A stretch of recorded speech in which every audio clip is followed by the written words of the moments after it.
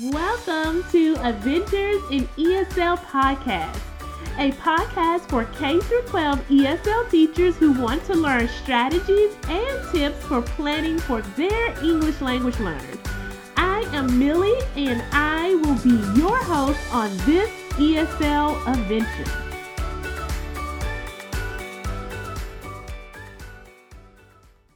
Hi everybody, I am Millie, and of course, as usual, I'm excited to be here with you all today. So I want to apologize. I guess I'm operating on maybe some different bandwidth, but for some reason, this is around my lunchtime, so I was like, oh, it'll be a good time, but I didn't think about some of you all that are in meetings and all of that, teaching classes. So what I'll do on Saturday, I'll do a different session. It'll be at 11 a.m. And during that session, I will make sure to include a link that's not on Facebook. It may be like a webinar that you all can come to and ask questions and all of that good stuff. So I'll make sure to send a link and I'll make sure to post it on Facebook. Okay. So I am live on my Facebook and my Instagram. So I'm just trying to figure out how to navigate the two to make sure that you all get hear some of these questions. And if you have questions as well, make sure you drop them in the comment box. Okay. So the first thing that I've been noticing is that, of course, I'm probably in a lot of these same groups that you all are in. And of course, a lot of times, a lot of these questions are coming up about how to support my students, what can I do? And I want to let you all know that, of course, I'm on the same journey as you all. I teach ELLs, and a lot of them don't have the technology, they don't have the resources, and so I'm navigating this and I'm learning. And so I want to encourage everybody else that's on this journey as well, that if we ask a question, if you kind of know an answer, something that's been working for you, definitely put those in the comments. And also, this is going to be recorded, so I'm recording it now, and it will be replayed. And I will also make sure to upload it to a private link on YouTube that I will send out and post. That way you can share with other people. And if you have any questions or concerns, you can do that as well. So once again, we are going to be tackling questions that you are coming up as you're navigating this pandemic with your ELLs, okay? So if you have questions, just put them in the comment box and we'll see what we can do about getting those answered, okay? Now, the first thing that I've seen come up a lot when it comes to this is, how can I make weekly connections with my ELLs? Now, I am going to be sharing this one with you because a lot of teachers in my school, just mainstream teachers, are doing this as well. So I want to share some of their strategies. I want to share how I've been making connections with my students. And of course, if you have ways that you've been making connections, make sure that you definitely drop those in the comment box as well. And I also have the other questions. So one of the ways that I've been making connection is old school phone calls and text messages. Something came up really interesting in our faculty meeting, and somebody said, which is understandable, look, I don't want these kids to have my phone number. I'm one of those people that I don't really care, because you can block them if it gets ridiculous. But some people, I respect them. They don't want their phone number. If you're concerned about the kids having your phone number, Google Voice is a free option. It kind of gives you like a shell number. So it's like a dummy number that when you call out, that's the number that they see. And when you text, that's the number that they see, but they don't actually have your phone, your real phone. So that's one way. I don't speak Spanish, so a lot of my students are Spanish speakers. So I've been having our bilingual mentor. She's been really great and really helpful in reaching out to those students for me and contacting them, giving them information about when I'm doing my live lessons, offering them support. So I would suggest that's the first method. Reach out by phone or reach out by text message. I also want to note here, document everything that you're doing. You're going to hear me say that a lot throughout this, but I really want to encourage you to document every single thing that you are doing. So when you're doing this, make sure you're documented. A gentleman I work with, he said, you know what, I'm keeping a phone log. And I'm like, you know what, I'm calling, but I definitely need to keep a hard copy of a phone log. So make sure you're doing that.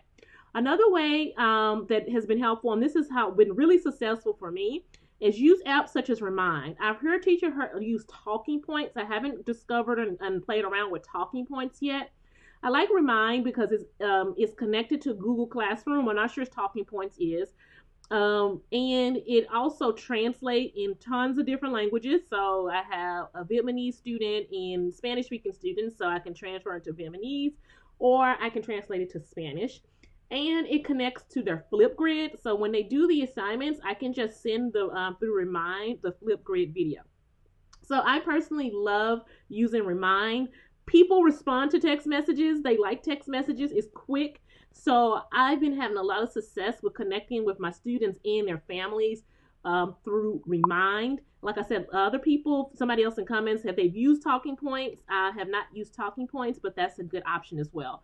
Also, with Google Voice, I mean, you can text through Google Voice if you need to, but I strongly suggest you do it through apps like Remind that are approved by your school district or through Talking Points. Okay.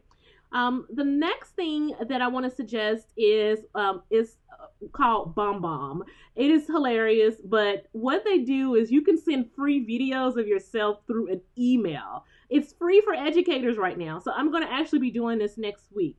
So I'm going to be sending in an email just a free snippet like, "Hey, I am Miss Williams. How are you doing? I'm checking in with you." Just reply back. So if you have good communication with email, I would suggest that you send a free video through that way. It just embeds in the email. The parents don't have to click on a link or anything to go outside of the email. It's just in the email. It's called BombBomb. It's free for teachers right now. I know people that in a couple of groups I'm in, they love it for their customers. But I can see how you can use that for your students, sending out quick videos. Once again, it's embedded in the email. So they don't have to click out of the email to actually look at the video. So it's really cool, and that's something that you can use to connect. And you can always go old school, right? This is something I was thinking about doing. Unfortunately, there are a couple of students that I'm just not able to reach, even with all of these things in place. And so one of the things that I'm doing next week is I'm sending out a letter to them. And in the letter, like I'm dropping in the mailbox, sending it out to them. I'm going to go ahead and one thing I'm going to do is use the school email address as a return email address. The school address is a return address. But what I'm doing is just sending them a letter and just saying, "Hey, here are all the resources that are available to you. Reach out to me. Here is my Google Voice number if you need to call me." And once again, I am keeping documentation of all of this. So showing that I connected with my students and keeping a log of this. And so these are some of the ways that you can connect with your students throughout.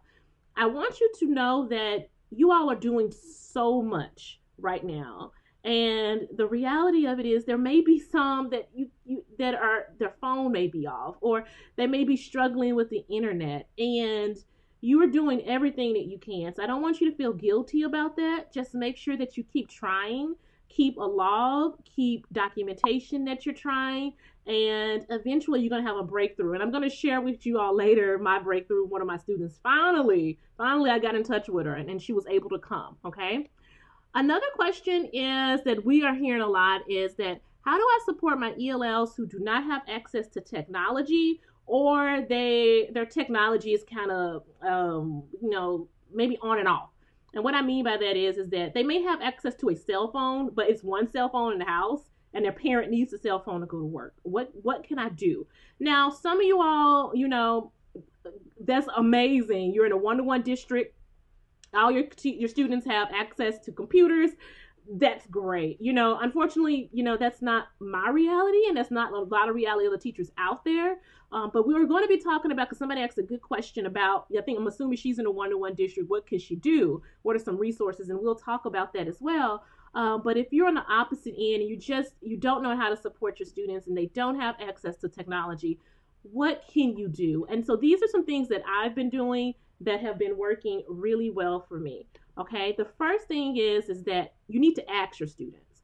You may be surprised, okay? And so what I mean by that is before we assume that they have no access to technology, they don't have any laptops, any computers, no tablets, you need to reach out to the parents and ask them first. Take a quick survey. And so this is what happened with me before I left. I asked the students before we left school, I said, look, right quickly, let me do a quick survey. I had them write on a sticky note.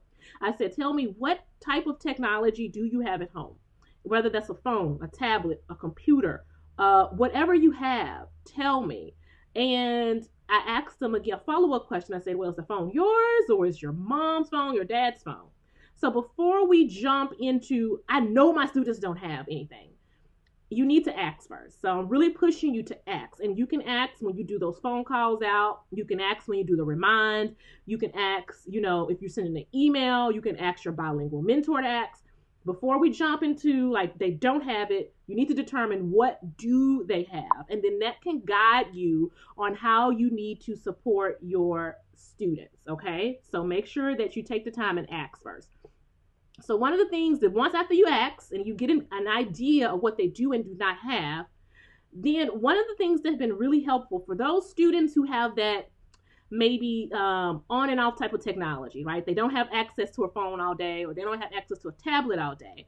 One of the things that I would suggest that you do, if you're doing videos in Google Meet or videos in Zoom, you have the option to record those videos.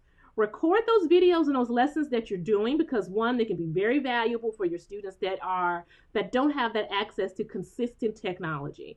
So one of the things that you do is record it, upload it. It's really easy to upload to YouTube. You can upload it to a private link on YouTube and send it out via Remind or Talking Points to the students who may have access to technology a little later in the day, or it may be on and off. So for those students who are able to show up to your Google Meet or your Zoom lessons, still have those, whether it's 1 or 2 students, and then record it and upload it to YouTube. And I say YouTube because I feel like everybody on the planet has access to YouTube at some point. They even have a link on their phone, an app on their phone. They can go to it. It's easy to access.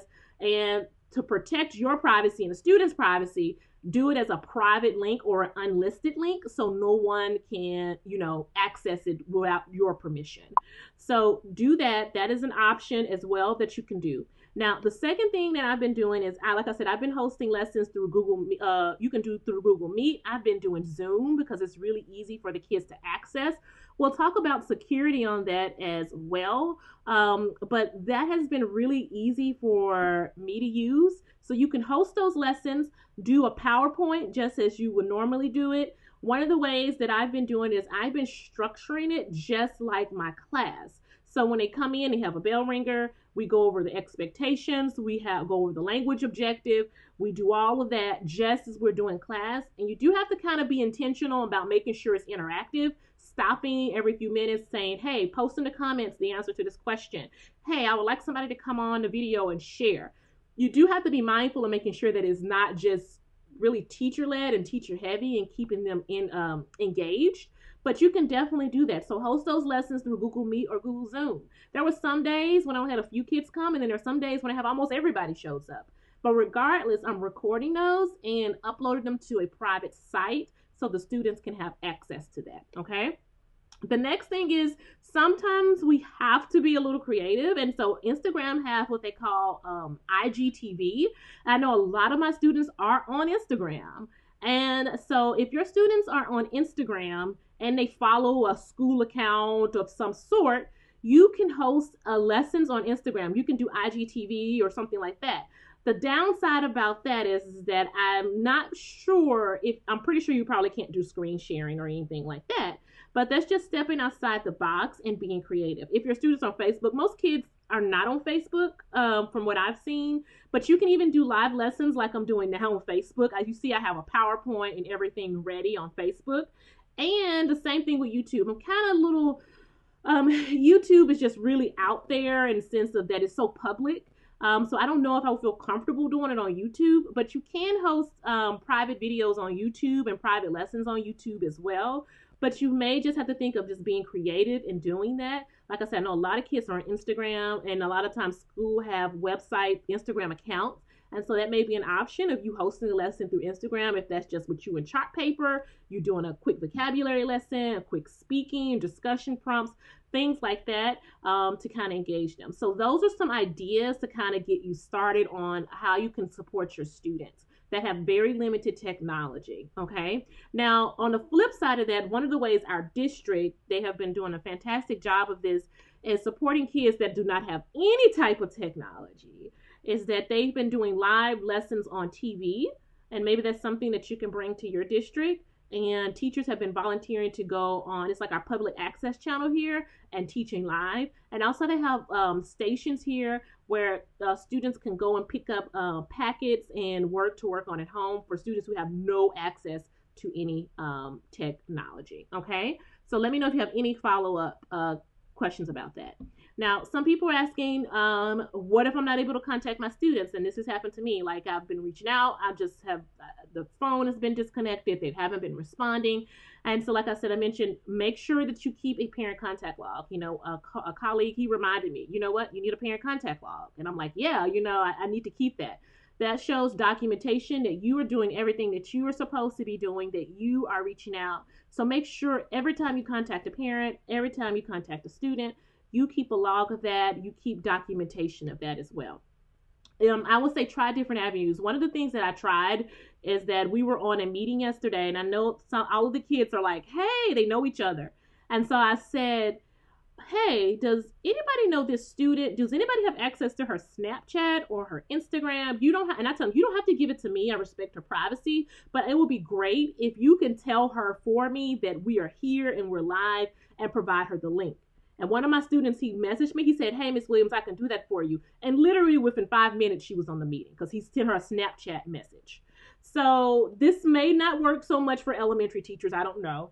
But for middle school and high school, that may work pretty well, because usually it's probably somebody in your class that knows that person, that knows their Snapchat, that knows their Instagram, that can get in contact with them. So when she came on, I said, hey, I'm trying to get in contact to you. She was like, oh, my phone number changed. Here's my new phone number. Okay. So really try to think outside the box with that. And so that's why I say ask any students or friends to see if they can pass on any information. Like I said, I don't ask for their Snapchat. I don't ask for their Instagram account. All I ask is the students like, hey, if you're playing, one of the kids, they play video games together. And I'm assuming on the video games, you can chat with each other. And so one of the kids was like, well, hey, Miss, I said, I can't get in touch with the students. Another student I'm trying to get in touch with. And the other student, he messaged me and he said, hey, Miss Williams, I can, tonight, I'm playing, we're scheduled to play some video game together. I think they were playing Fortnite. And he said, I'll chat with him on Fortnite and tell him to be here. And he showed up. Okay. So like, you just think about asking your students already that are showing up and they're being consistent. Do they know this person on like a social media or anything like that? And if they can pass on that information. And that has worked out really well for me as well. And they've done it. Okay. And I want you to know, even if all of this does not work, I want to encourage you to keep trying regardless. Make sure that you're doing everything that you are doing and that you gave it your best. So you can walk away from saying, look, I did everything that I could to contact my students, everything that I could. And if you're still not able to get in contact with them, I want you to have peace with knowing that you tried everything that you could. Like I said, I've tried all of these things. So I'm still trying. There's still some kids I can't get in touch with, you know, and so I'm going to keep trying. Every week, I'm going to try to call. I'm going to try to send a letter. I'm going to, you know, ask the kids, hey, have you heard from this person or this person? Every week I'll try, knowing that at the end of the day, I gave it my best shot. So when I see them next year, I'm at peace knowing, look, I really tried to get in touch with you and I just couldn't, okay? So just keep trying and give it your best shot regardless of everything, okay? Now, another question that I've been seeing a lot about is that I co-teach and I'm not being included on the assignments, and how do I support my ELLs? So this is me being completely real and completely transparent with you all. I really believe that this is just not acceptable. It's not okay. And I don't want you just to accept it. It's not okay. You are an equal. You need to be included on those assignments. And I want to encourage you to do everything you need to do to make sure that you're included on those assignments. So this is how I always go about dealing with my coworkers when there's an issue like this that comes up, because it is an issue and it is a concern, okay? The first thing that I do is I have a very transparent conversation with your co-teacher. And I will suggest you have that conversation via email, so that way it's documented, okay? And in that conversation, I'm not saying copy in the whole administration team, but I'm saying that when you have this conversation with your co-teacher, say, hey, I have ELLs in your classroom. You are sending out assignments to them, and I want to be able to support them in any way possible. can you please send me those assignments? Can you please copy me in that conversation? Can you please send me the link to the Google Meet, or if they're doing online classes, so I can be a part of this conversation, and that way I can support my students. So that's the first step. I always say go to the person first, talk to them, give them the benefit of the doubt. Maybe it was a lack of communication somewhere, a breakdown in communication. But make sure you have that conversation with them first. Say, look, I need, this is a compliance. I need to support my students. I need to be included on this assignments. I need to differentiate for them. Can you give me the assignments? I need the assignments so I can do what I need to do. Do your job. And like I said, make sure that you send some, and if you have it in verbally over the phone, I always say make sure you follow up with an email. So there's something on record saying that you had this conversation, okay? The next thing is that, look, if the person, I really believe after you have the conversation with my whole heart and spirit that it's going to get better. That's what I want to believe, and that's what I'm going to believe. But if for whatever reason that it continues, then make sure you reach out to your administration for support.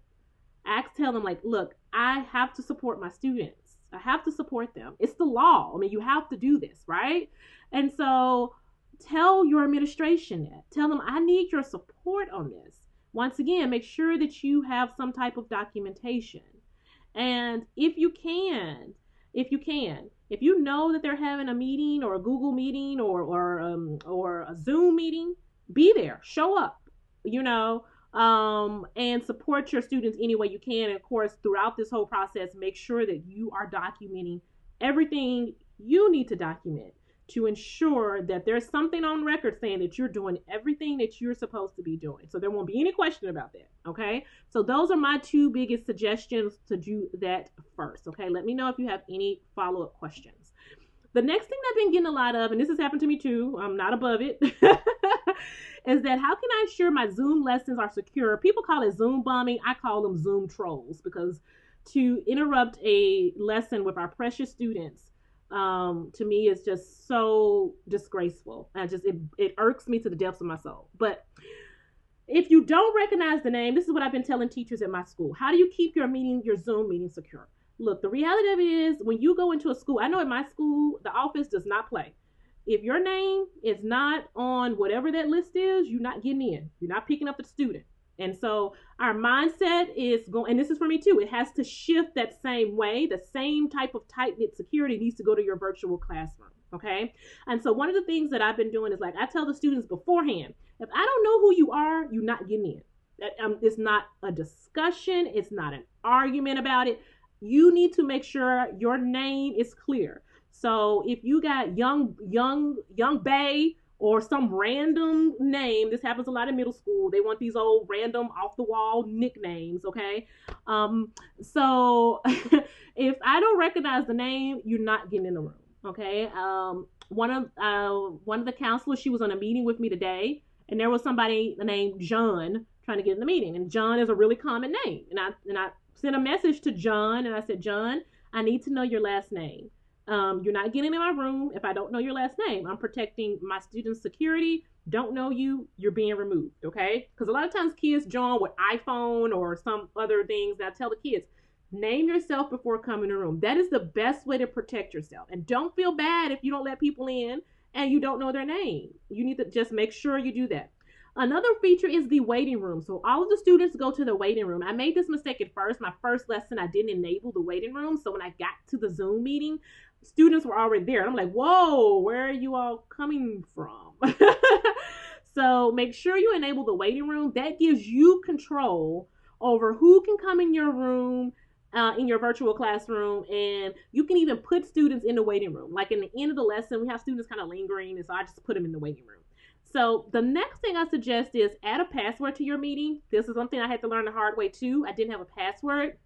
Make sure you have a password to every single meeting that you do as well. The next thing is that has been really helpful for me is reach out to another teacher to see if they can moderate the meeting. And what that means is, like, if you're teaching, then you can make somebody like the host, and then they can control who comes in, they can control the chat box, and you can just focus on your teaching. So I have a couple of teacher friends who've been really helpful in coming, and they have been helping me moderate. Our school has implemented this where we have moderators.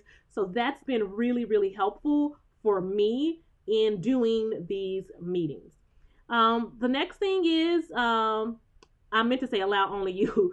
There's an option in Zoom to where only you can share the screen. So if you click that button says only host shares the screen, the only person that can share the screen is you, because what I'm understanding is happening is these Zoom trolls are coming in and then they're sharing their screen. And so you can turn off that option, okay? The next thing is that a lot of things are happening is annotation. Like people are coming in and they're writing on the screen.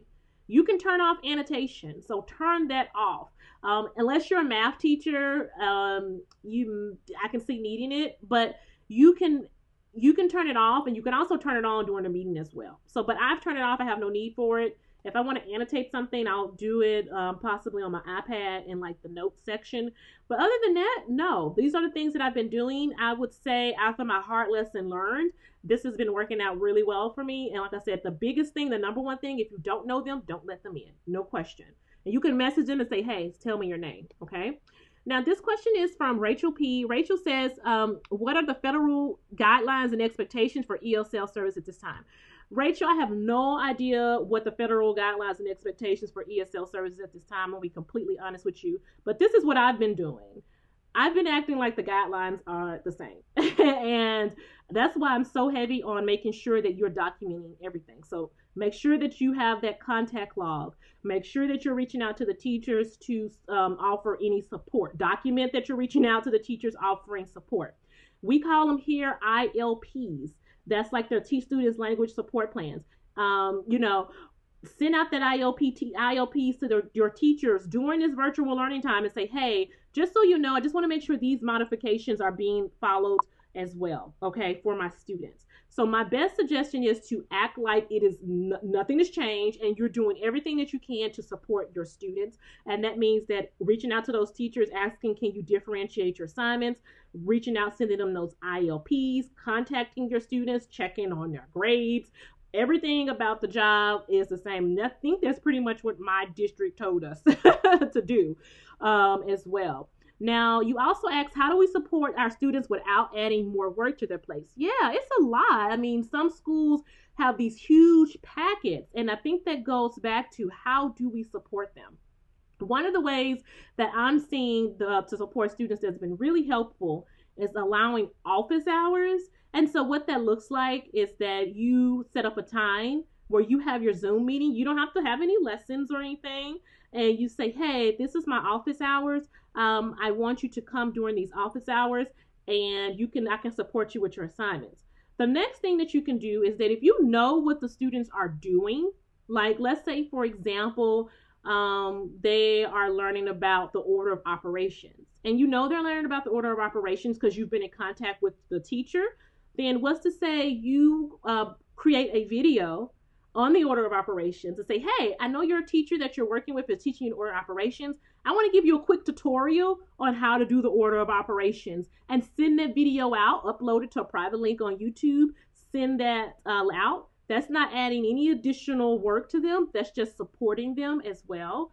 Reaching out to the parents, asking them, hey, what can I do to help help the students? And also, like I said, if you know your co-teachers or teachers at your school are having Zoom meetings, drop in on those Zoom meetings that they have and support your students within those meetings. Like tell the teacher that, hey, I'm here and I want to support my students. Can you unmute me? Can you make me a co-teacher, a co-host? And I can jump in back and forth and do this, okay? Maybe talk to them beforehand and see if that's something that you can do. So those are my best suggestions for you. Please let me know, Rachel, if you have a follow-up question. Okay. The next question is that she asked from Kristen. She says, I'm going to a PD tomorrow to learn about Google Classrooms. What are some great resources I should share with my ESL? There are so many out there, but what do you feel best? You are right. There are a lot of resources out there, but these are my favorite. I'm assuming, Kirsten, that you are in a one-to-one school, and I would suggest the first one is Nearpod. I honestly suggest Nearpod to every single one of you all out there. It is a amazing resource. I don't want to get in trouble for sharing their stuff on the screen share, but what I suggest you do is go, because they have a whole section, you all, they have like 400 lessons for ELLs. And what that looks like is interactive. So they have virtual tours for ELLs. They have academic vocabulary for ELLs. They have science lessons for ELLs. And I looked at them and they are really good. Nearpod, Kirsten, I'm positive it integrates with Google Classroom. So you can just go there, pick out a lesson, and just teach it. I mean, it is an amazing resource. It's so interactive. I love it. I mean, there are so many teachers in my school that love it. We're using it. It's free right now. The next one, Kirsten, I would say is Edpuzzle. Edpuzzle is also another app that integrates with Google Classroom. That is amazing. It's interactive. You can put videos in there. You can pause the videos and ask questions.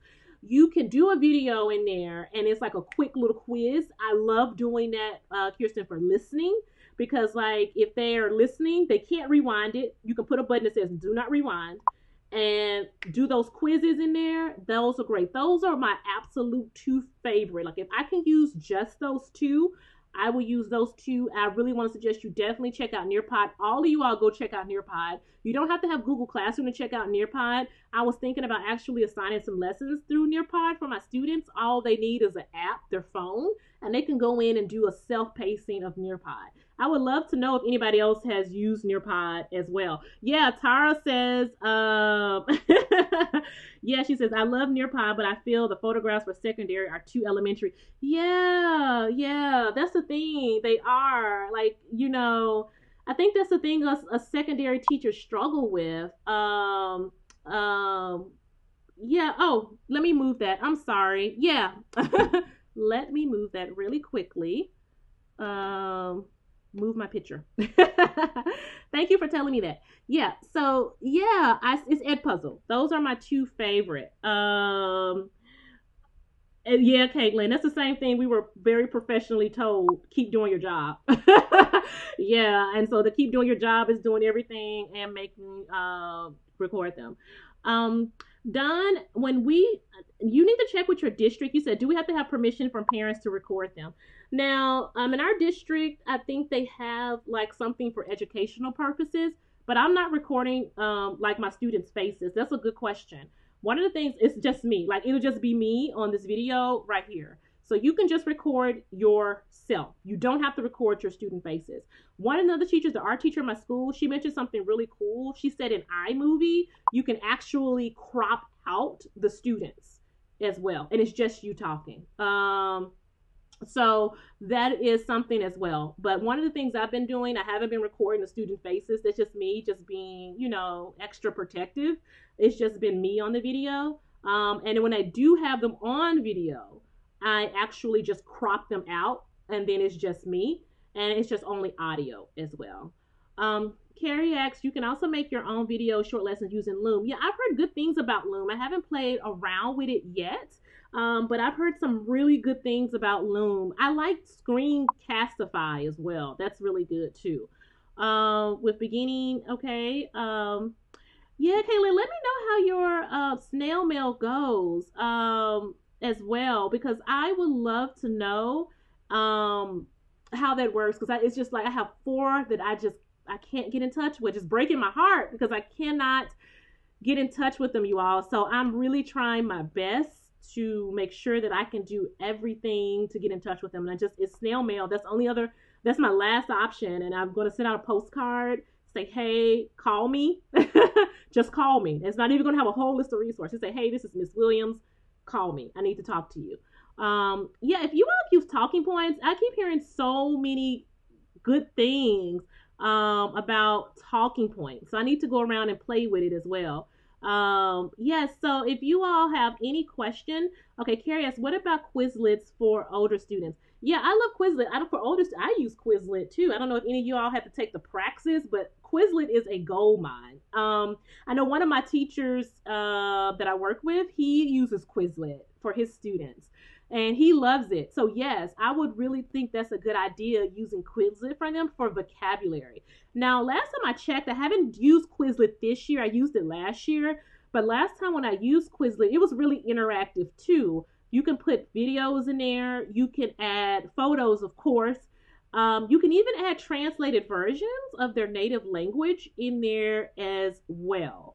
So last time I checked, Quizlet was such a great tool to use, and that is something I actually may use this year. Our district wants us to use Reading A to Z, and kind of like somebody was saying, sometimes with Reading A to Z, you have to be really mindful about the books that you're picking with your students because you don't want it to be too kiddie. And I mean, the secondary teachers know what I'm saying with this is that you do not want anything kiddie. They will shut down. They don't want to have nothing to do with it. They're like, I'm too old for this. So you do have to be mindful about that. So with Reading A to Z, I'm trying to be. It's tough because some of the kids Lexile level maybe not matches with the grade. So that would be one thing that I would love to have. I know Saddleback books have low Lexile level books that are mature, but I haven't seen that much on Reading A to Z. It's still a great resource. I'm still going to assign some lessons on there for my students and just hope for the best that they like them and enjoy them. I'm gonna have to probably play around with that as well. Caitlin says she's been sending out her one pages for starting off with Flipgrid. That is such a good idea. I love one pagers, and when I find the bilingual how-to videos for these platforms, I'll shoot them out via email or text. Caitlin, that's a good idea. I'm gonna definitely have to spotlight that because Caitlin's saying she sends out her mail and she's gonna send a one pager for starting out with Flipgrid and Write Reader. I've never heard of Write Reader. That's something I have to look into.